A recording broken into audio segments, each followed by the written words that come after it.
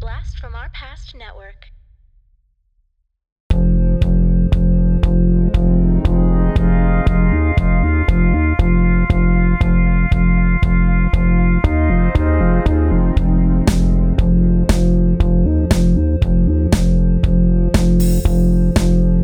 Talking Back.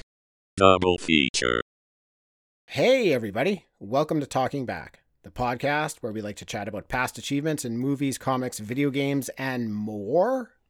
I'm your host Tim, and with me, as usual, is co-host Dean. That's me. And this is a double feature episode. These are quickly becoming our funnest of episodes. And most of it is because we get to have guys like this gentleman sitting across from us right now, Corey Stevenson. Corey, welcome, dude. What's up, guys? If you don't know Corey, then what's wrong with you, first of all? Corey's been on our show a few times, and we've been on his. He is the co-host of Podcasting After Dark. Corey also, Dean's wearing the Podcasting After Dark shirt right now. He's pulling it up there. Love it. Thanks, buddy. Yeah, man. Great show. Corey is also co-host on Cartwright, a Seinfeld podcast. So if you like Seinfeld, check that out. Even if you don't, I always say like, hey, if you like Seinfeld or if you like old obscure 80s movies or whatever, check these guys' podcasts out. Then I always like to throw in, if you like having fun, check them out as well. It's like, even if you don't know anything about it. It covers all the bases, you know? Exactly, yeah. If you enjoy having a good time, then just check out Corey's podcast. They're a lot of fun. But listen, we thought you might like to join in on this one, Corey, because we've talked online before about Aliens, and Aliens is your favorite movie, your number one. You have strong feelings about that. And I know your feelings about what happened to your favorite characters once we get into Alien 3. Mm-hmm. So we thought it might be fun to have you on for this, where we're going to just review the 2018 graphic novel that was based upon William Gibson's original Alien 3 script. Yes. So. Oh, man. I really appreciate you guys bringing me on for this. When you said you were going to do the Alien franchise, you know, in the back of my head, I was like, man, I just want to talk to those guys about every single movie. Because first of all, if you also listen to Podcasting After Dark or Cartwright, you will know how much I love Talking Back and how much I love Tim and Dean here. And, I shout it from the rooftops as anytime possible. It's such a great show. And I love what you guys did with the Predator franchise. I'm loving what you guys are currently doing with the Star Trek franchise. I'm liking that you guys are doing these, like, you go movie by movie and you're kind of going through the franchises, like, sort of, I know you mix it up and everything, but I like how you're going through it sort of in order. And being able to jump on and talk about this Alien 3 comic it's a huge honor, man. Seriously, both of you guys, I really appreciate it. And I am super, super stoked to talk about it. Oh, me too, man. I can't wait.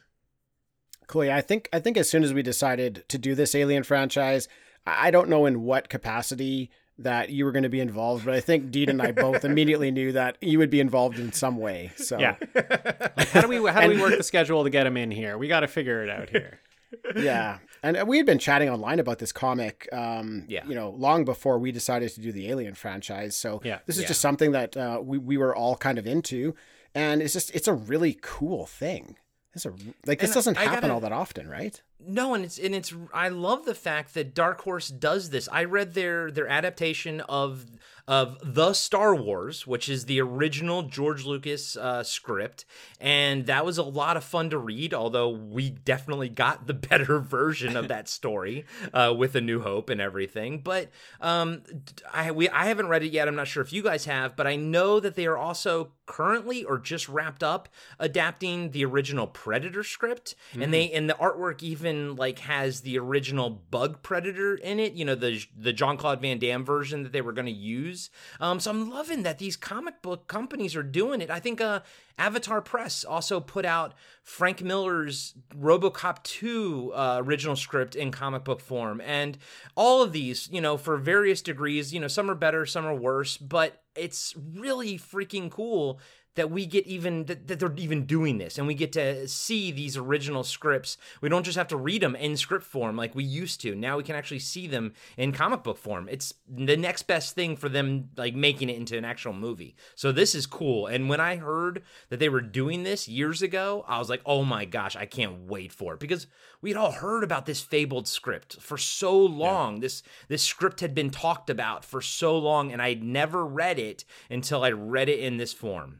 And like adapting these scripts into comic books is a win-win, because we want to read them as fans. But like, I don't want to sit down and read a script. I mean, I've done it, but I don't really want to do it. I'd rather read a comic book. I'd rather read the story as a comic book, but it's also a win for them. They don't have to come up with a story, and the story can suck, and we still will buy it and want to read it because we're interested in it. You know, I think it's a win-win both ways. Yeah, and they some of them do kind of suck because they are kind of first drafts, you know. And I'm not saying that that's the case for this, but with the Star Wars one, the art was beautiful. It was really neat to see where some concepts were and all this kind of stuff, and like what he sort of kept and what he didn't keep. But overall, that story was trash. You can't win them all, right? Can't win them all. All right, so as mentioned, this was written by William Gibson, and the art was done by Johnny Christmas, and colors were done by Tamara Bonvillain. Bonvillain? A Bond villain? Bonvillain, but Which Bonvillain. one? I'm probably saying that wrong. It's probably like Bonvillain or something like that. Something. Yeah. It's probably it's European or French or something, I'm sure. I'm just surprised no one called out Johnny Christmas. Yeah, that's another one. that can't be his real name. Great name, Johnny Christmas. That's an awesome name. Yeah, great artist. I love Johnny Christmas. Yeah. I actually really like the art in this. The art's fantastic. Yeah, cool. All right, so in 1967, Gibson decides to move from the U.S. to Canada in order to avoid the Vietnam War draft. At his draft hearing, he honestly informed interviewers that his intention in life was to sample every mind-altering substance in existence. Cool. That's awesome. Stand up, dude. He was never drafted. And in 1987, Gibson writes a script for Alien 3, which the producers describe as a perfectly executed script that wasn't all that interesting. Now, at the time, Gibson is a major influencer in the cyberpunk genre, having written the short story Johnny Mnemonic, which the movie was later based on. Huh. Oh, I've seen that movie. I didn't know that was based on. You know what's funny? I just assumed that was based on a Philip K. Dick story, because every sci-fi movie is, right, Dean? Totally. Every one of them. Yeah. Yeah. No, he wrote the short story for that, and he cool. wrote the acclaimed novel Neuromancer. Yes. Which was highly influential. Have either of you tried to read that? No. It is a tough read. I don't think I could do cyberpunk. Oh man, it is hard to understand what is going on in that book. I did not last very long. Yeah, no. He is a smarter man than I. Well, yeah. No, he's a smart dude. Yeah. He was the first to use the term matrix to refer to the visualized internet. Oh, cool. And he also coined the term cyberspace. Oh. So he was very much ahead of his time when it came to like the internet and the World Wide Web and stuff like that. He was kind of foreseeing these things before they happened. And he was also an influencer of steampunk. So very specific type of writer. Yeah. Interesting choice for Alien 3. Yeah, I mentioned it briefly on the Alien 3 podcast that I like it on paper. Like, I like that matchup. Him, with the alien property. I think something interesting could come out of that. Yeah. Yeah, it's on paper, it seems like it would have been the match made in heaven. Yes, yeah. Just before we get into it here, I just want to know, did you guys like this story, this script, this graphic novel? Corey, I'll start with you. I have read this 3 times now. And from the bottom of my heart, in my heart of hearts, I truly have no idea how I feel about this. It's boring on one hand. It's a great answer. But it's interesting on in another. He's dealing with some interesting concepts, and we'll obviously get into them. But there's some cool stuff here, but there's also some boring stuff here, and I really don't know how this would have translated to the screen, and I don't know if I like it any better than what we saw, any worse. It's just, it's very interesting, and honestly, the thing I'm most excited about this, having this conversation, is unpacking my feelings about this and getting to the bottom of it with you guys. Diener?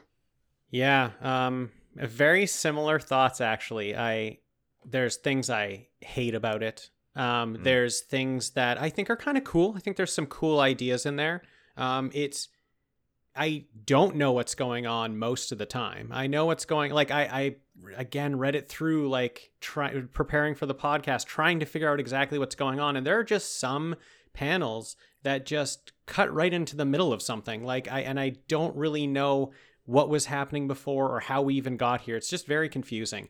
I like it as a what if in the Alien world.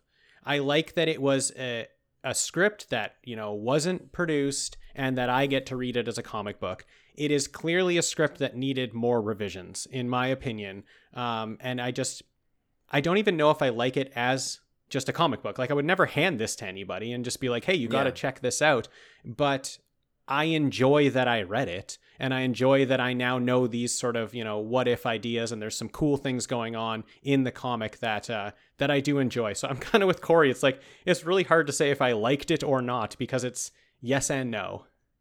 And you honestly, you summed it up much more eloquently than me, so I'm gonna just say everything Dean said, I kind of feel the exact same, and you, like I said, you said it better than me, buddy. So it's just, and as comic book form, I wouldn't hand this to somebody, but as someone, all three of us who love this franchise, this is I'm so I have so much joy inside of me that I can read this, that I can, experience this in comic book form, and that this story that I've heard about, this, like I said earlier, this fabled, first draft of Alien 3 I'd heard about for so long, because then it got to the point where it was so epic that everyone's like, oh, it was so much better than what we got. I know. I wish they made that movie. That would have been, that's what all the nerds were saying back at, and I'm like, okay, and now that I've read it, I'm like, well, totally. Well, I don't know about that. Exactly. Yeah. But I'm excited that we got to read it. As Alien fans, I'm excited that we have it. Yeah. I mean, no surprise, I'm with you guys as well. The first time I read it, I didn't like it. Yeah. It's very confusing. Just when you feel like you understand what's going on, you realize you really don't understand what's going on. They're cutting too quickly to things and not explaining them. I've read this 2 times, and then a third time I just walked through the pages trying to understand what I read. I do think the more you read this, the better it becomes, because you can understand everything. There are some very, very cool ideas in this book. And I think overall, the second read, I liked it a lot more than the first time. So yeah, I mean, I agree with Tim. It does actually get more understandable as you more times you read it. But I'm the same with you guys. The first time I read it, I was like, what the hell is going on? Who are these people? What are their motivations? And things just seem to sort of happen. And multiple reads, I'm like, okay, I can start piecing it together, but it's still not like a smooth story from beginning to end. There are a ton of characters, and that's sort of one of the issues with having to read it multiple times. There's just so many characters on different areas in space, so it's hard to. For me, it's hard when we just cut and don't really explain where we are, what exactly is going on, and who we're talking about, and what they just did. It's hard for me to even pull up in my mind what was the last thing this character did. The characters of Ripley, Hicks, Newt, and the remains of Bishop are part of this story. We get a team of Weyland-Yutani characters, and then a different team of characters called the Union of Progressives People, or the UPP for short. The location basically takes place on 2 space stations. You have one of them belonging to Weyland, the other belonging to the UPP. The Sulaco is on its way back to Earth after the events of LV-426, and on board are Ripley, Hicks, Newt, and the leftovers of Bishop. the Sulaco crosses over into an area of space controlled by the UPP. A team of UPP commandos hop on board, and on board they come across an alien pod, and it hatches, and their leader, Kurtz, is face-hugged. The two other commandos have to leave Kurtz, so what they do is they grab the remains of Bishop, they grab his upper body, and they take off.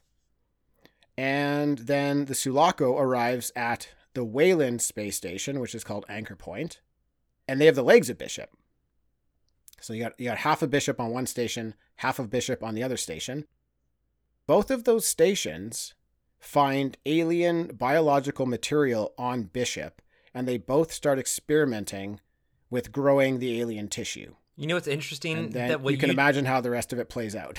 What you just said is the part that it took me multiple times to figure out where they got the DNA from. That's what I could not figure out multiple times. So it came from Bishop. It was just on his body, right? Yeah, because I don't know what... I mean, there's lots of questions. I don't know what the tissue was, like whether the tissue was from the Queen who ripped him in half at the end of Aliens. Also, at the beginning of this book, the pod that the alien comes out of to jump on this Kurtz face, the pod's growing in Bishop's, like out of Bishop's stomach in his cryo tube. Yeah. I'm not sure what that is. So maybe some of the DNA from that pod got on both parts of him. I mean, that's a major question I have. Where did that pod come from? Well, and the sad thing is, here's the one damn thing that I wanted this book to do, which was answer for me what Alien 3 also doesn't answer, which is how the facehugger or the pod got on, the Sulaco. Like, I never understood that in the movie Alien 3, and now in here, it's even more confusing because it's just growing out of Bishop. So I guess what that informs me is that no matter what, the story for Alien 3 always starts out hard for me, like hard for me to grasp and figure out. Like it's too much of a logic jump for me.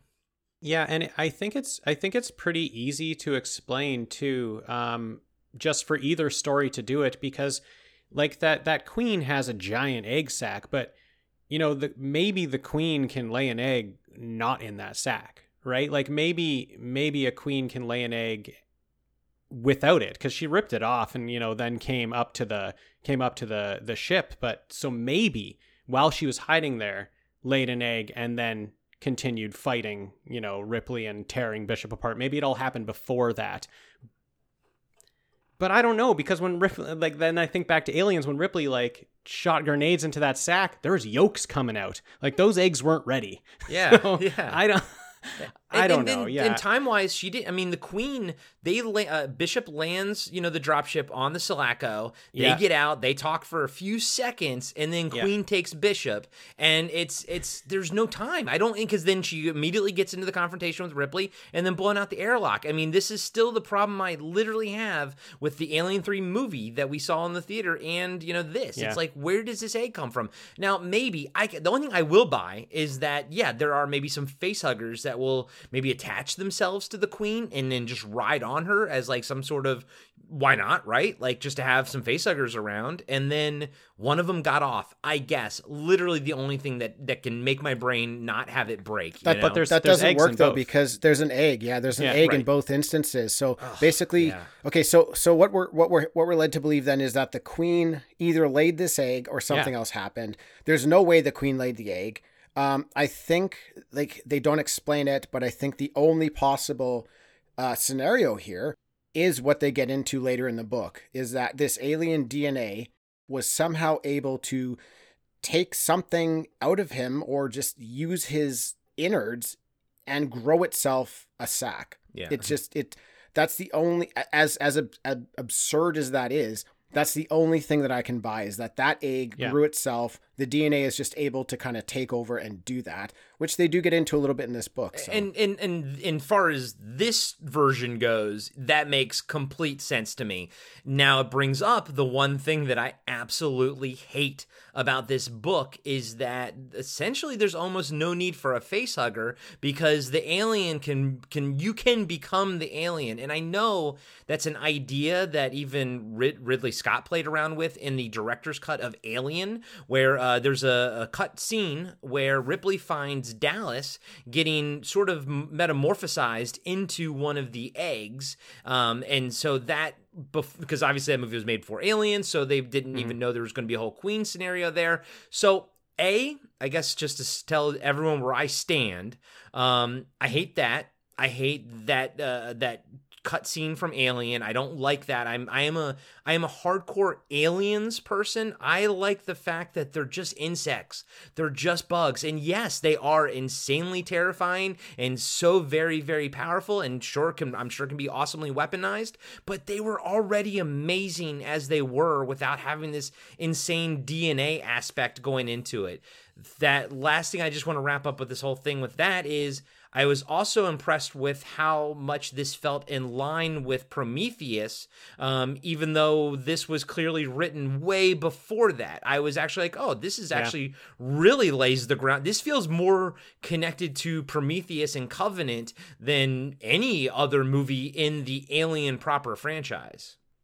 Yeah, definitely. And I can see how that, you know, the DNA being able to make the egg and everything, it works in this comic, you know, sort of isolated, but it doesn't work as a whole because of the Queen, where I think that Prometheus and Covenant does work because it's part of the evolution. I'm fine with these things happening if they're part of the evolution of a species, but if it's just that the DNA can make an egg no matter where it is, why do you have a queen? Like that doesn't make any sense to what the species, why there would even be a queen of the species that, you know, if she just touches something, then it can make an egg. Like it just doesn't really make any sense. You would just need the little spore sacs. Like they even do it here. Yeah. Like they have that scenario play out in here, which is again just like the part in Covenant when that happens. I was like, wow, that's impressive that they kind of even had those ideas then. But yeah, why do you don't even need the Queen at that point? It just feels like they're trying to,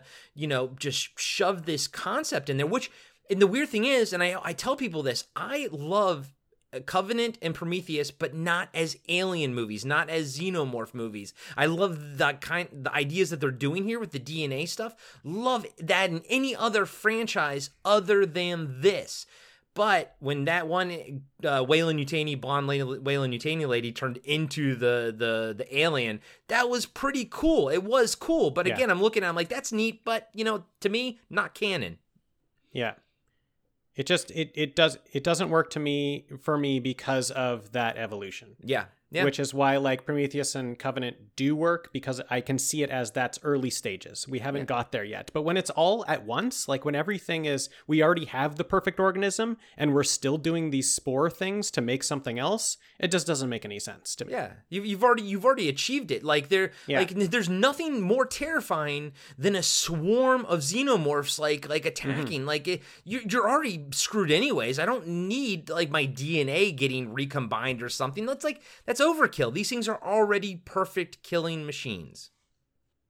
I agree with you guys. I think what we need to keep in mind is that this script was written 30 years before the Prometheus and Covenant scripts were written. Now, maybe Ridley Scott had the idea in mind already. Corey, I like your point about how he had that scene in the original with Dallas morphing into an egg. So maybe that's something Ridley Scott had in his mind, but I don't think Ridley Scott and William Gibson got together and talked about this script before he wrote it. So he's coming up with these ideas in this book that I think are like the stepping stones for a lot of things that were done later in this series. Mm-hmm. I just wanted to call out to a few of them. You've already talked about the spore sac. They basically do that in this book, although they don't tell us exactly what's happening, but characters get the alien DNA in them. In this instance, they were growing some eggs in a jar, and the jars break, the eggs fall out, and a couple characters slip in the liquid, and that's enough to turn them into aliens. So there's that, which is definitely Alien Covenant when they breathe in the spores.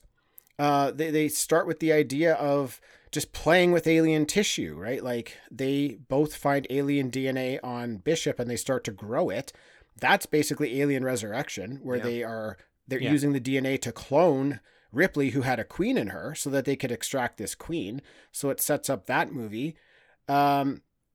They also, in this book, they make the comment about alien DNA appearing as if it was designed by something greater to be a weapon, right? That's all Prometheus and the engineers. Mm-hmm.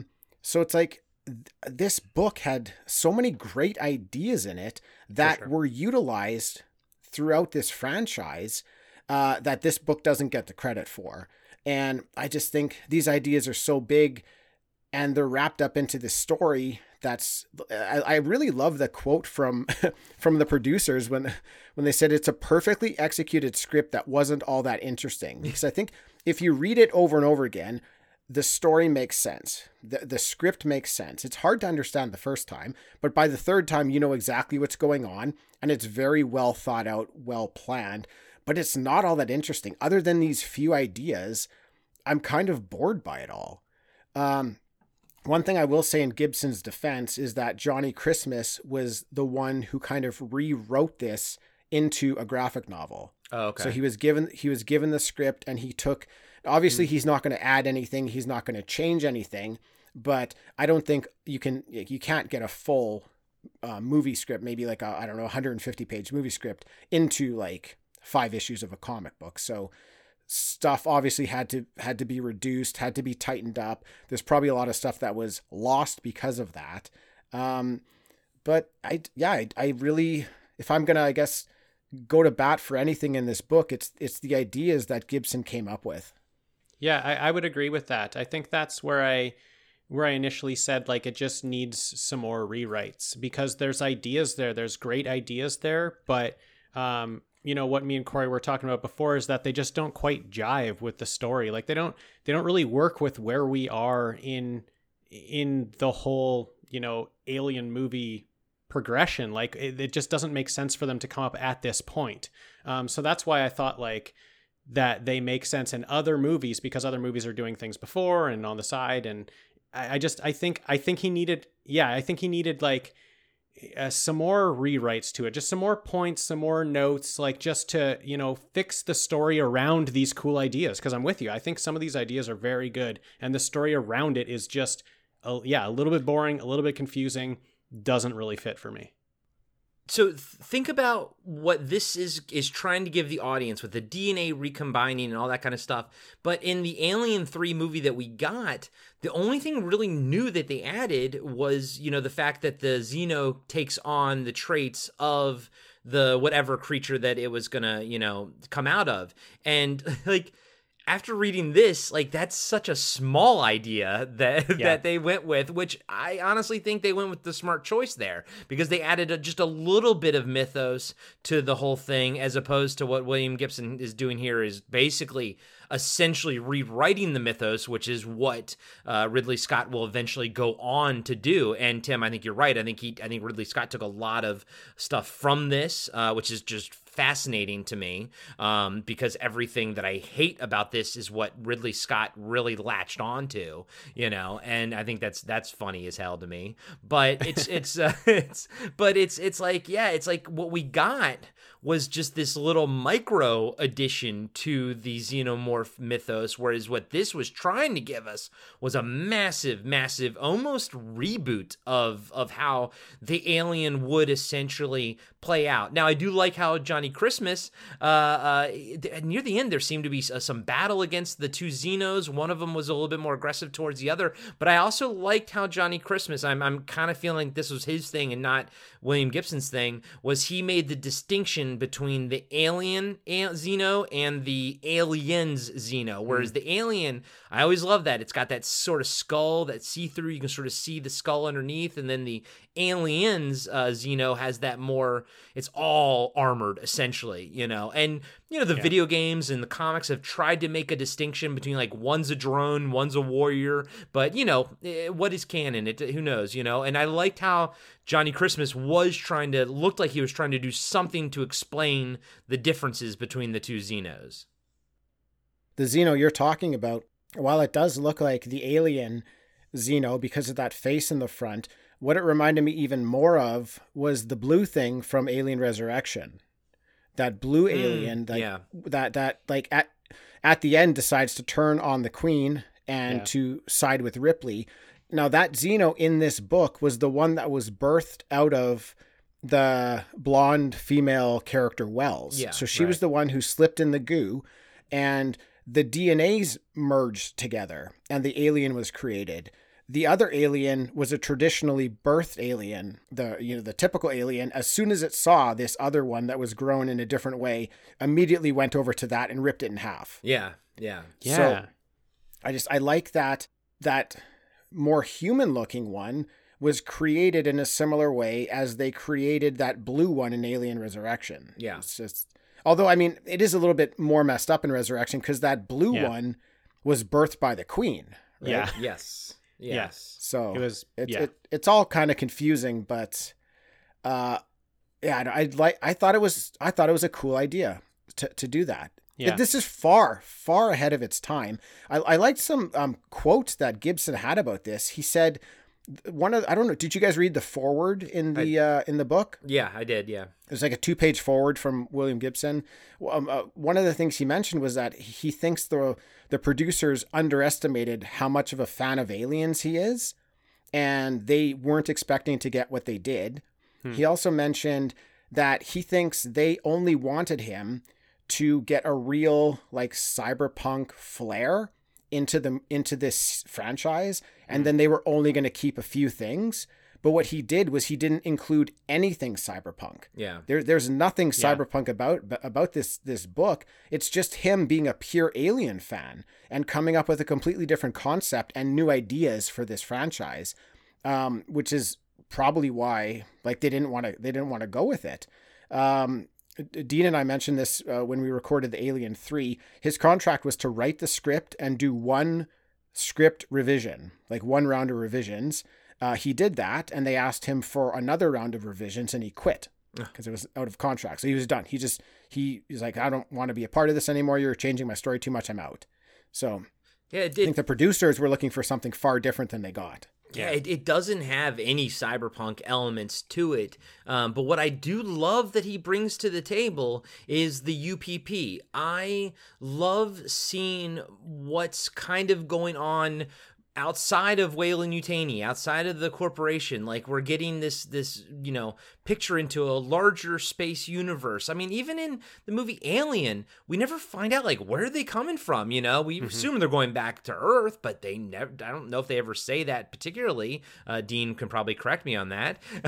But even in Alien, and that's 50 years prior to Aliens, and we are already like a very established, spacefaring, civilization. So. And we know there's colonies and this and that. And I love the fact that we get to see that there's other, people out there that think differently. And you kind of get a sense of, okay, so maybe colonial marines aren't just always fighting, I don't know, like aliens and insects or something, but they're also like fighting the UPP and whatnot. That's the shit that I like that he brought to the table in this. Yeah, I agree with that. That is one of the progressions I really would have liked for Alien 3 to go, because I like that, I've said it on the Aliens podcast, but that Alien is basically like space is a job. You can have a job in space, and that's kind of the whole draw to that. Then Aliens is like there's war in space. Like that's also something that happens in space. And so I like that this script would take us to there's also, politics in space, and you have to deal with all that too. And I think the intro to the movie of this ship passing through airway, like, and basically the UPP controls this area, and the ship would be passing through there, and they have a specific time that they have to get on it, get what they need, and then get off it before it gets out of their, jurisdiction, basically, would have been really cool. It would have been really exciting. It would almost been like it starts out kind of heisty, and then, horror happens on that ship when the facehugger gets on one of them. I think that would have been an amazing opening to a movie. I would have been so on board with that. I think that the comic doesn't really dig into what the UPP really is. Like, I don't really still know how that, like, where did they come from? How do they operate? What kind of land do they own? Like, how does all that all work? But I do like that upgrade. I do like that we get into, space is also politics. Yeah. Yeah, and then, then they can obviously keep extrapolating it, more and more and everything. But yeah, it's cool. It's cool ideas, and multiple reads and everything. I'm like, yeah, this is the stuff that I like in this book. Is this political intrigue? The fact that, like, they can still sort of talk to each other even though they're on two different sides of the war. And this one, the guy at Anchor Waypoint or whatever it's called, Anchor Point, is they have a direct line to the other side basically. And that I always find that kind of stuff interesting, is when two people on the side of war can still talk to each other and stuff. And then just like what you said earlier, Dean, how there's almost like this heist at the beginning, and even though it's only like the first 5 pages, 10 pages, I would have liked to seen that could have almost been half the movie, or I mean, maybe even a whole movie. I don't know, but that's all. That is the stuff that I'm interested in. And then it gets to the middle of this story, and it just grinds to a halt until,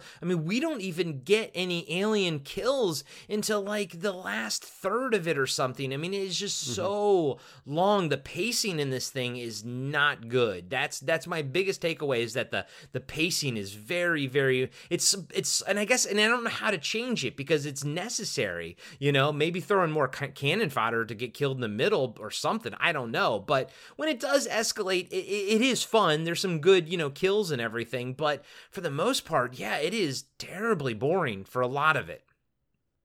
I like how smart they make the UPP in this. They're like, they're a formidable opponent for Weyland. Mm-hmm. They're very intelligent. There's something that the UPP said that I just thought was so fascinating in our Alien 3 episode, Corey. Just an idea that I had because it had never been explained to us, was that I wondered if the host for these, the eggs that get laid in them, I wondered if the host possibly dictated what kind of alien would be birthed out. So maybe certain hosts, certain DNA would be prone to birthing a queen. And I wondered if that was why Ripley had a queen in her, where we had never really seen a queen been birthed before. I wondered if it had to do with Ripley and like her character, her DNA. What I really liked about this book is where the UPP is telling us their opinion on how queens are created. And that was just the egg itself that gets laid in the person can like determine the number of bodies in the vicinity. If there's enough people around so that it can create more aliens, it becomes a queen. If not, it becomes a Xeno, a drone. I thought that was such a cool idea. Yeah, I like that, because they're saying that basically every DNA of the alien has the potential to create a queen in it, and that's really cool too. I have absolutely no beef with that whatsoever. I think that's a great concept. It's just, it all falls back to, why do you, like Dean says, why do you need a queen when you can just use a drop or a spore and then just boom, turn that person into an alien, right? I guess the only thing I could say is if a queen would be able to control all of her drones, whereas like she clearly probably couldn't have controlled like the Wells alien, when Wells turned into an alien, a queen, that alien, that xenomorph would have been at odds with the queen, hence why the other xenomorph, the more proper xenomorph, killed it. Right. I guess what you get there is you get the ones, the aliens who are born through the DNA combining is seen as an inferior species to the purest alien. So, Corey, I did want to ask you something though, because I know you were very, very much not a fan of the treatment of Hicks and Newt in Alien 3. So what did you think of their characters in this story? Because they basically are with us for, like, Hicks is with us for the whole book. Newt's with us for maybe half the time. And then maybe just touch on what you thought of the treatment of Ripley. Yeah, so I was actually hoping that you guys were going to bring that up because, yeah, Ripley is on ice this entire story. So I'm assuming that when he wrote this, and I believe it's been confirmed, I don't think they had Sigourney Weaver back, or I don't think she was coming back for it. So they kind of wrote her out. So we have Hicks. Sorry, I'll just interject for a second. What I had heard was that they planned to do Alien 3 and 4 at the same time. Oh, okay. So Gibson's idea was that number 3 was going to be this setup with Wayland and UPP without Sigourney. And then the alien outbreak would happen. Then number 4 was going to be when Ripley comes back and you have Wayland and UPP teaming up against the infestation. Okay. All right. That makes sense. They were going to do like film it like probably Back to the Future 2 and 3, just sort of film them back to back or something. It was going to be the same time. Yeah. So Ripley, she's not in it. So that stinks. All right. Newt, I'm happy that she got away. This is the happiest ending that Newt could possibly have. And that even includes the comic books, like the other Dark Horse, comic books. Hicks, one of my favorite cinematic characters of all time, was so freaking boring in this story. He barely did anything. And then when he did have a weapon and he had like 5 shots to use it, he missed every time. I was like, Hicks, what is the point of your existence? You're the only military guy here. So like, I feel like no matter what version you go with, Dwayne Hicks they treat him dirty in both movie and this comic book. You know what? It ends for me with aliens, like this was not the saving grace that, I wanted it to be. It didn't do the characters justice. But here's the thing. I actually liked the other characters that it gave us. Like, I almost wish that Hicks and Newt, just wasn't even in this one to that, or just, sort of got him off quickly and be done with them, because they were literally the most least interesting characters in the entire story, which is so sad. Yeah, I would agree with that. Hicks was still a hottie. He still looked good in this comic, which is good. But turning this movie into, that Hicks is the lead, but then he would be this boring. Like, I would have been so disappointed that Ripley isn't in it at all, and we carried on with Hicks, and you just watered him down. Like, this, for me, this story of Hicks and Newt is a comic book, or it is a cartoon. Like, that's what I want to see Hicks go on and lead the role. Like, I don't want to see this in a movie. In a movie, you got to give me Ripley. Like, I know that there's a plan, Tim. Like, it makes a lot more sense, Tim, when you say that there's a plan to do 3, and then she'd come back for 4, but I don't care. If she's available, put her in the movie. Like, that's what I loved about Alien 3. Ripley kicked ass again, and that's what I want to see when I watch an Alien movie. Yeah. Mm-hmm. Yeah, Tim, what did you think, buddy? Well, I liked what they did with Newt. I thought they had some really nice moments with her. Every time we see her, they're showing us real heartfelt stuff. Yeah. With her, and they're just building up to the fact that she's gonna go home. And then they send her home. Just in the middle of the comic, they send her home. And there's this like really, really emotional moment for me because Newt and Ripley are so bonded together, but Ripley's in this coma and Newt just wants to like wake her up to let her know where she's going to go. Like, Newt was heading home to your neck of the woods there, Corey. Yeah. She was going back to Oregon. Yeah, true. New Portland. I think it was New Portland. She was so worried that she would never see Ripley again. So Hicks and Newt, they draw this map. Like, they've got this map of the stars, and they draw a map of where Newt's going to go.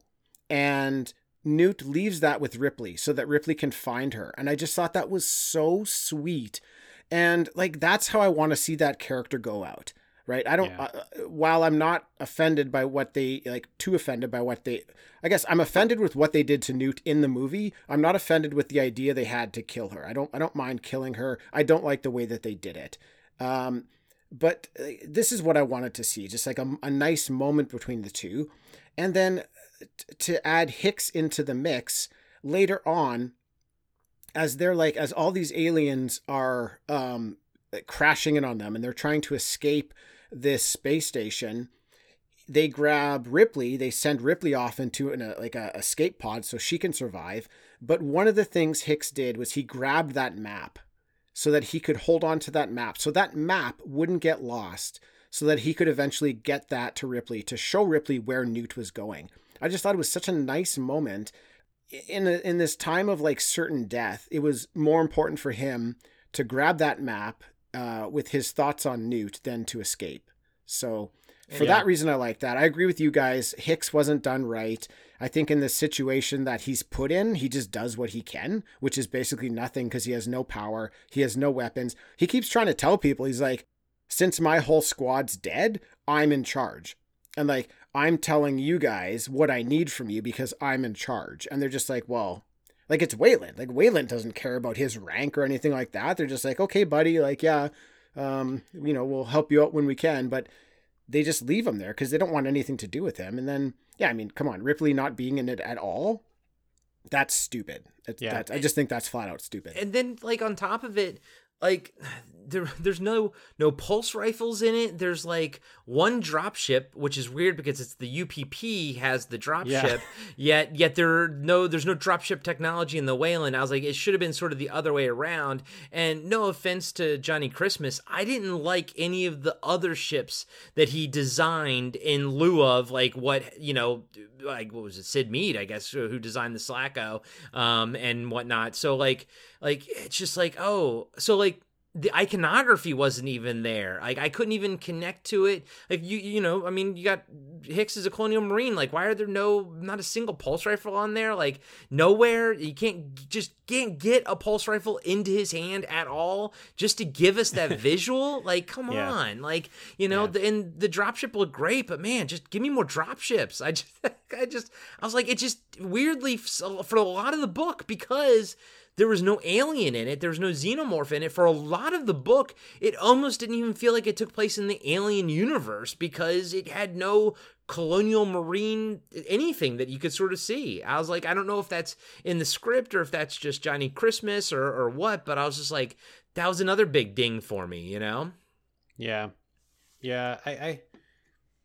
I like that point, Tim, about the maps, because that would really play hard in a movie. For me, like I would be so emotionally moved when Hicks goes and grabs that map, especially if it's like still Michael Biehn and he's the one he's playing that part and he goes back, even if he was, so boring in the entire movie, if he goes back and gets that map, that would have played hard for me. So that's something. It's a way different movie than what we got, but I can kind of see more of the upside to the comic in that sense with those two characters, where at first I was like, I don't want to see this. Like, give me Ripley. Give me more Ripley.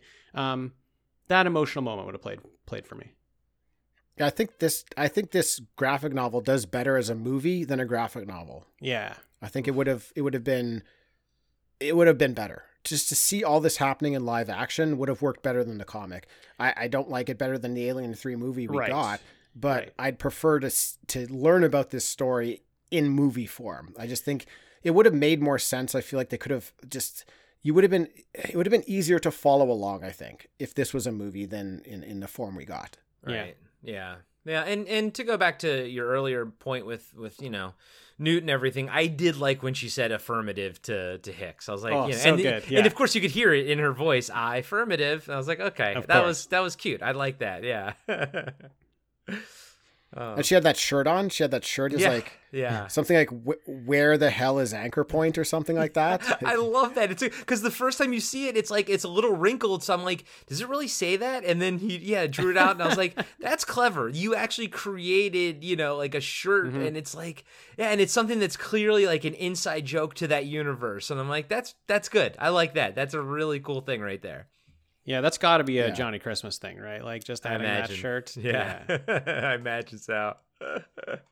So I don't know. I mean, everything I'm sticking up for, it sounds like it's just all certain ideas that got lumped into this story that I'm plucking out. I'm like, that was awesome. That was awesome. That was awesome.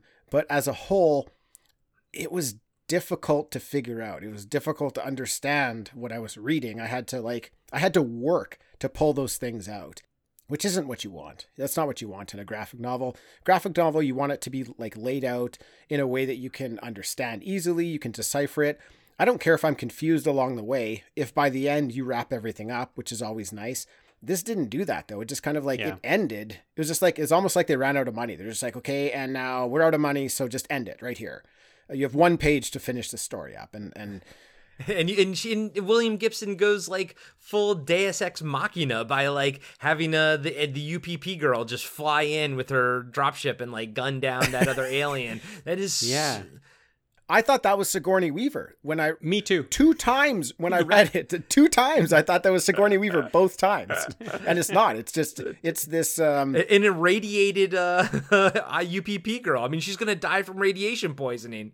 I mean, I think it's a cool moment because what you have is this the UPP member coming over to help out the Wayland member. So I think they're like these two factions were warring the whole time, but what you have at the very end is one of them coming to save the other one. So it's a nice thought, it's a nice gesture, but I didn't understand what was happening. Yeah. I didn't know who that was. Right. I didn't know why they were doing it. So I think really what this is really trying to set up a fourth.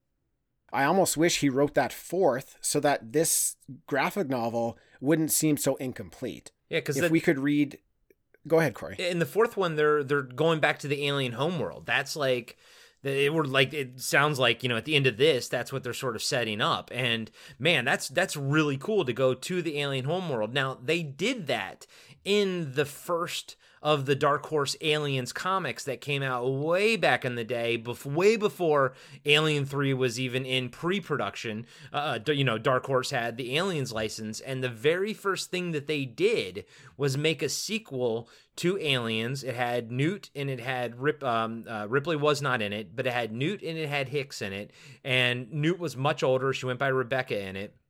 And eventually they lead a team that goes to the alien homeworld, and so I'm like, that's kind of cool because it seems to me like that was always our destination no matter what, right? Like we were supposed to go there. And of the new, where the franchise went, that's the one thing that I'm sad that we never did get to see is where the xenomorphs came from. Yeah. And I don't consider Prometheus or Covenant, so that's just me. I love those movies. I know you're not a fan. Tim, I'll wait till we get to those movies. I just eat up anything alien. It doesn't matter to me. It's kind of like the Star Wars universe for me. Just give me more, bad or good. I just like seeing it. So I really loved where they went with the origin story. I hear rumblings of a third from Ridley Scott, so I'm really excited about that.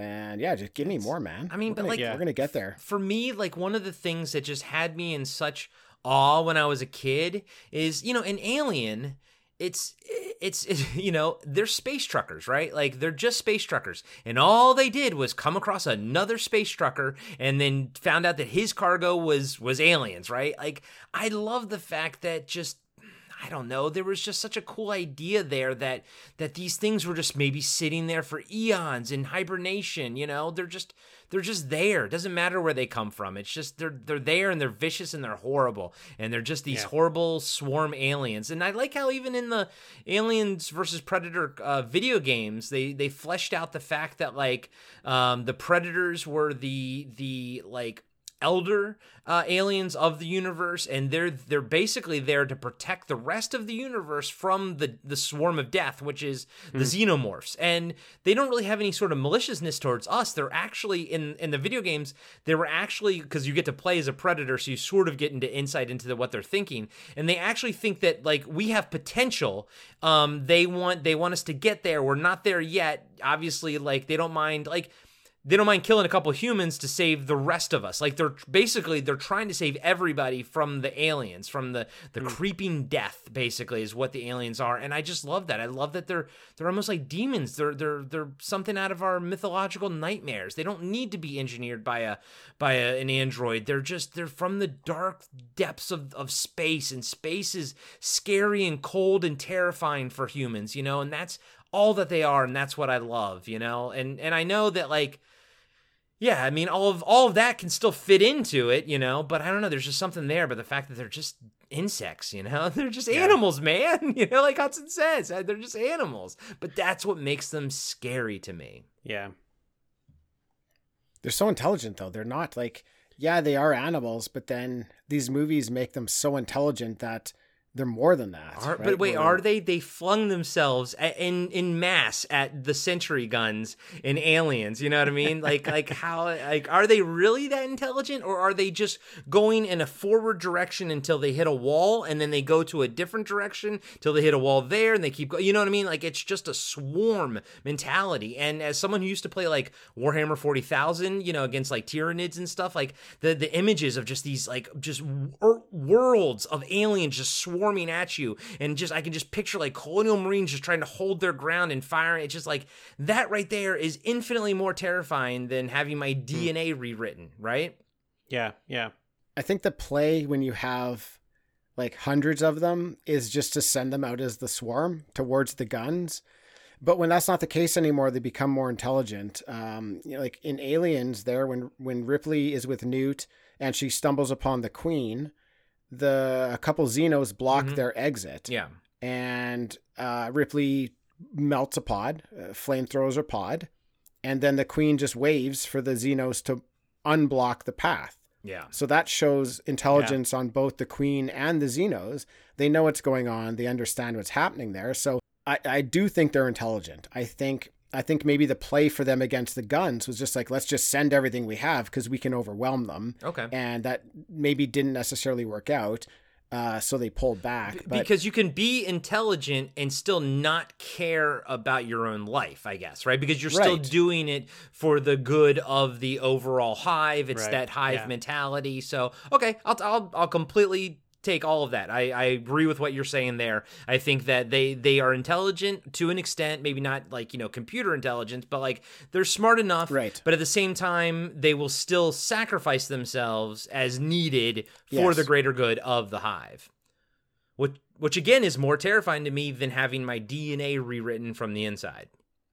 Yeah. Yeah, I'm with you, man. Like I'm 100% on board with your thoughts and comments about this. Like, it's never going to be scarier for me than thinking that these creatures, like, don't care, don't have an agenda other than just to get rid of you because you're not one of them. Right. And when you try to change it, like Prometheus and Covenant are not terrifying to me at all. And it doesn't have to do with the fact that I'm older and I'm not seeing them as a child. There's just something so terrifying about these aliens when we don't know a lot about them. So learning their backstory, it doesn't create more terror for me. I really like those stories because I like learning about their history and where they might have come from and stuff like that. That's all very interesting for me. So I totally get like where a purist, an alien purist would be coming from, where Alien and Aliens, that's the best it's going to get for you, because that's where they were at their purest form, where we don't know these other things about them. We see what they do. We see how devastating they are, how impossible they are to stop, how, like, what monsters they are. And then we don't need to know anything else, right? Like, our imaginations can come up with whatever holes we need to fill in. And that's part of the fun too, is just deciding on your own, like, wow, what is that ship that they came from? Where could that have, we all must have, even you, Dean, because you even though you didn't see them when you were a kid, you still watched them in order. You must have been thinking, like, what is that ship in the first Alien? What is that ship? And like, where did that come from? How can they fly a ship? That's always what I thought. How do they fly a ship? You know, well, maybe they're intelligent enough to fly that ship. You know, what we learn a little bit later is maybe they were sent on that ship as a weapon, but none of that's even, you know, really fleshed out. And Yeah, so I'm with you, Corey. I totally get what you're saying, and I do agree in that aspect of like just them as the pure terror that they are, and that's the best version of them that we get, and we will probably ever get. Yeah, I think what's really great about the franchise is there's so many different styles of movies with so much added lore. Like, you can sort of be a fan of the series and kind of latch on to anything you want, because it's not really, the movies aren't really, the continuity is not solid throughout all the movies. There's always different things being thrown in, and I think you can kind of grab what it is that you like the most, and then that's why you can love the whole franchise, love the whole series. So I always come back to an Alien when Ash says perfect organism. And if it's a perfect organism, how did it get to be a perfect organism? So that's why I like watching Prometheus and Covenant, where it's like, here's how it became a perfect organism. So that's why I eat that stuff up, because I love when I don't know something and then we flash back and we learn it. Like, that's one of my favorite things in any sort of media. And so I like that those movies are like, okay, we need to get to a perfect organism. So were they just born perfect, or were they made perfect? And it allows Ridley Scott to kind of dive into his whole like creator and creation thing, which is, I also love to eat that stuff up. So those movies really work for me. But if what you latched onto is something else, I can totally see how they don't work. And the horrible irony is that I love Prometheus and Covenant, just not as xenomorph movies, like, because it plays with concepts that I love. I love everything he's talking about in there, but because I think, and it's because my mental barrier is, aliens, and then I spend so much time reading the Dark Horse comics. It's hard for me to shift my brain to take all that in, when I've enjoyed so many stories where these creatures were just, insects, intelligent insects, almost human-sized ants. How terrifying would that be? It's like, and yet I still ate up every new comic book that came out. Like, it never got old to me. But it's as much as I crap on Aliens or Prometheus and Covenant, I think they are spectacularly well-made movies. The concepts that they're dealing with are freaking awesome. Has some great deaths in all of it.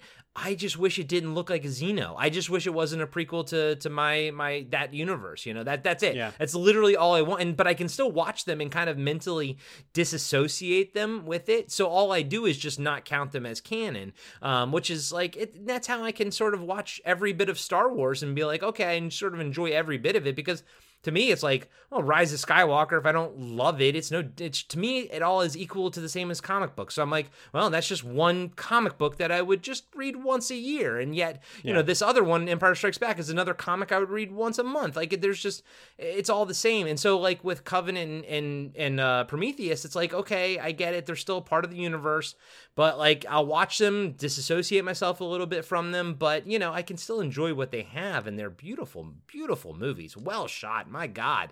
And Idris Elba, I still, to this day, I still say, hands up, when I'm about to, like, crash something. I don't know why, but I love when he yells hands up and they all put their hands Amazing. up. That was awesome. But, like, I guess one thing at my core, my favorite thing about all of the Alien franchises isn't even the xenomorphs. It is the Colonial Marines. And honestly, even with the movies, man, we never got any more Colonial Marine stuff other than in the comics. That was the only place that we got Colonial Marine imagery, dropships, pulse rifle, you know what I mean? Like, you got some pulse rifles in Alien 3 with the Weyland-Yutani guys at the end, but, it's just like, man, that iconic Colonial Marine costume, like, it's crazy to think it's only in Aliens. Of all the movies and all the franchises of this franchise, it's only in Aliens. And to me, that is my favorite part. I love that armor. I love those guns. I love that dropship. I love that APC.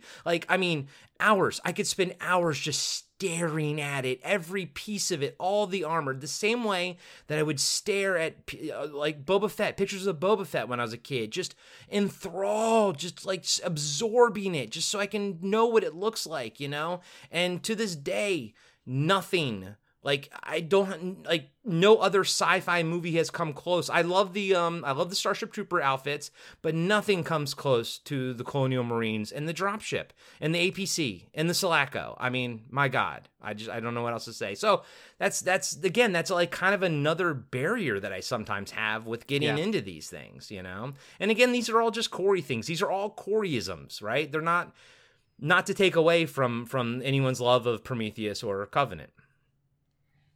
Well, it's tough, Corey, when when Aliens is your favorite movie. It's definitely going to be tough to try to connect with these other movies that aren't that movie. Yeah. Right. Yeah. So, I mean, it makes a ton of sense. It's just anybody who had a favorite movie, if there's other ones in the franchise, like, I mean, for me, I'm Jaws. Like, Jaws is my favorite, right? It's hard to watch some of those other ones, even though I love them. Yeah. But, you know, what they're doing is clearly not how pure the first one is. This whole talk about how you can pick the good things out of a franchise, I think that's exactly what we got with this book, is that this isn't the greatest thing I've ever read, not even close, but as more content for this franchise, it's a great read because there's a lot of cool stuff in here that I'm really happy I read and I would recommend to other Alien fans. It's just not all that excellent, but you get spoiled with something. Like, the thing with Alien and Aliens is we got spoiled so hard, so early. Where are you going to go from there?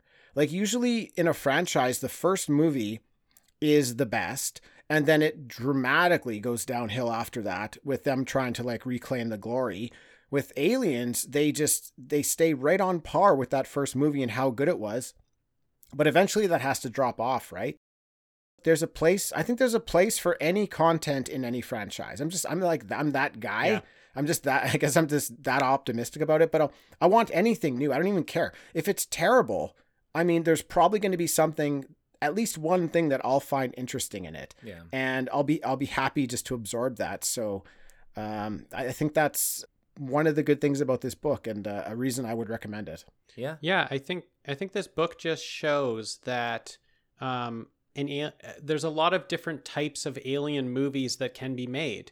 And it just depends on what the group making the decisions wants. Because this comic, I didn't really think about it until you kind of mentioned the end a little while ago, that someone from UPP comes over, saves the day, and is like, can't we just all work together? Like, we're trying to basically, like, they're both starting off the comic in sort of a Cold War, you know, they're kind of both going to make weapons. They're trying to use this alien DNA to make weapons against each other, be the first one to get to that, you know, that weapon. And then in the end, it's like, why aren't we getting along and both attacking this thing together?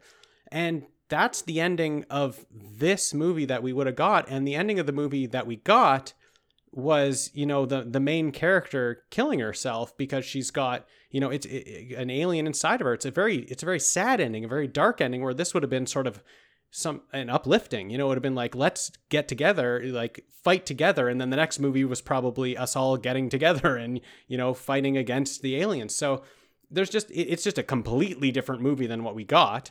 I do think the movie we got was better than this script, but it could just be because it's not tight enough. You know, maybe they needed a couple extra revisions and that could have been the movie they put out and it would have had a much more uplifting ending. I do like the ending we get. I like the Fincher movie feel that we get with this. I know Fincher doesn't, you know, he disowns Alien 3, but I like the feel that comes out of it. And I think it is very Fincher. So I like the turn it took, but I can see how this would work. I can see how if we got a couple revisions, this type of movie could have worked. Yeah. Oh, totally. Sure. Totally agree with that. I agree with your assessment of the two very different endings. One very uplifting while the other one is very bleak and dark. I actually would have liked to have seen a more uplifting ending as much as I do enjoy Alien 3. But yeah, as like an archaeological dig, this comic is essential reading for anyone who has any interest in the Alien franchise. It's like having this kind of look into like insight into pretty kind of the creative process. Like we're having insight into Ridley Scott's creative process for Prometheus and Covenant. You know, there's things that they took from, it seems like they just like ripped this thing apart and just took little pieces away from it, you know? So it's awesome to see it in its full DNA, you know, or at least as full or as close to as we can ever possibly see it, until someone 100 years from now, you know, Disney will remake it, you know, actually, you know, so it will happen one day, I'm sure. But until then, this is interesting, and this is absolutely essential to read. Everyone should read this, and probably multiple times, to get everything out of it that you need to get out of it. Definitely multiple times. It's necessary. The more the merrier. Yeah, it's absolutely necessary. But yeah, it doesn't, it's just so weird though. It's so weird. It doesn't fix that one problem at the very beginning, which is the same problem that Alien 3 the movie has, which is how did the xenomorph get on there? But it just kind of tells me that at the end of the day, it should have all just ended with aliens, right? Like that, the way that movie ends, the way it could have just been a 1-2 punch franchise, but we know why it's not. It made too much money. That's why. And I enjoy Alien 3, the assembly cut, which I know you guys, that's the one you reviewed, but I just watched the assembly cut for the first time, I think like about 3 months ago or something, and I was very surprised at how much more I enjoyed it. I kind of never really watched it because I was like, what's really going to be all that different, you know? And, you know, I was like, I'm already kind of lukewarm on Alien 3. I don't really need to. I was like, no. And I actually enjoyed the assembly cut a lot more. And it actually made me enjoy just like Alien 3 in general. It took it up a notch for me. So that's another thing. Guys and gals, check out the assembly cut. If you have the quadrilogy or whatever, you know, the Blu-ray set, it's definitely worth it. But weirdly, I don't think that there is a perfect version of Alien 3 out there. There's no one perfect version of it. Because it's Aliens. Aliens is the perfect version. There's nowhere to go from there. Yeah, really. It's Alien and Aliens. That's a good point. I mean, like a 2 back-to-back, 1-2 punch. Like, just erase everything from your memory and just watch Alien and Aliens back-to-back, and you say in your head that that's where that ends. Holy cow. Like, what an amazing 5 hours of cinematic entertainment. Yeah, this egg on the ship and how did it get there just brings me back to, you know, Dan O'Bannon and Shusett just trying to figure out exactly how to get an alien onto the ship in the movie Alien in a smart way. And they put so much thought into that. And they knew that they needed to crack that in order for audiences to really engage with that movie. And this one just doesn't feel like they paid attention to that. They just put an egg on it. Everyone will get it. Everyone will know. But there wasn't the attention to detail of us as an audience member, like being like, well, no, I need a way that got there. I need to know how, because I've watched these 2 movies and I know how it works. How would an egg possibly get on there?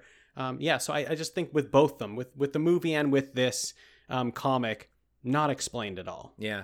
No, I mean, 20 years later, and we're still freaking like trying to figure it out, you know? Yeah. Well, yeah, we're trying to figure it out because there's no explanation. Yeah. Because they didn't take the time to figure it out. They didn't care. They just said, here's the audience will accept that they see an alien. They know what an alien is. They'll accept it and we'll just move on from there. But I want to wrap this up, but I do want to say one thing. That William Gibson said the only thing from his script that made its way into the actual movie was the barcodes on the back of the prisoners' heads. That was it. That was that's funny because that is very cyberpunk. Yeah. Totally. And that's the one thing that the producers decided to keep because they just wanted some sort of cyberpunk influence. So they got a barcode. Yeah. So, hey, those barcodes are cool. It was cool. I liked it. I like it. I liked it. Yeah. All right, guys. That was a lot of fun. Corey, man, thank you so much for joining. It's just awesome to talk to you. Oh, I mean, guys, thank you so much for having me on. It's a huge honor. I love the show. You know that. You guys are my friends. I tell you all the time, but this show rocks, and I love what you're doing with Talking Back. So just to be on here and talk to you guys about Aliens, you know, my favorite movie and one of my favorite franchises of all time with 2 of my favorite people. It's awesome, guys. It's living the dream, basically. So thank you both. just please go ahead and plug anything that you would like to plug right now. Oh, just check out Podcasting After Dark and Cartwright. Pretty much everything over at the BFOP network, which is what you guys are on and what we're on. So we got great shows. We have a lot of fun. We're all friends, and that's what's freaking awesome. So, and you know what? Every show on the network I'd listen to. That's a big deal too. So as a content or a podcast consumer, that's important. And as a podcast producer, I am honored to be on the same network as you guys. Same. We feel the same, dude. Oh, yeah. All right. Corey, I'm just going to thank you one more time, buddy. Always appreciate it. This is why we created Double Feature. Yeah. Was to have more guests on. So we will be hearing a lot more from you in the future. There's a lot of things that we want to get you on for. So, everybody listening, get used to Corey's voice because he's not going anywhere. Dean, as usual, thanks for joining. Yeah, man, that was awesome. So much fun. And thanks everybody for listening, and we'll catch you next time.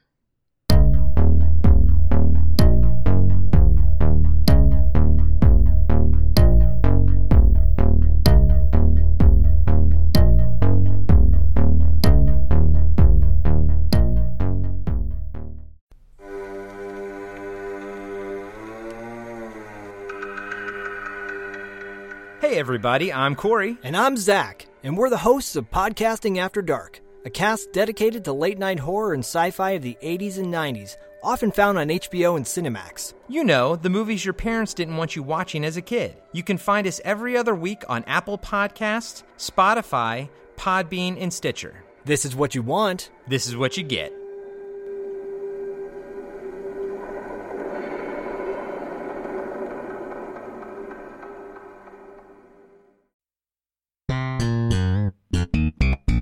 Hello! La la la. I'm Adam. And I'm Corey. And we are the hosts of Cartwright, a Seinfeld podcast.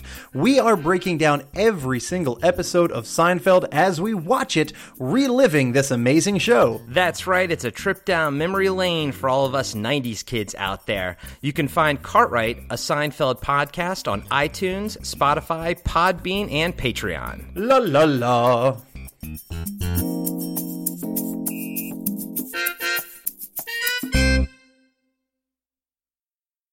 If you're looking for additional content from Talking Back, sign up for our monthly newsletter. We'll be doing monthly wrap-ups, sneak peeks, we'll show you some behind-the-scenes stuff, we'll be sharing recommendations, and who knows what else is going to go on.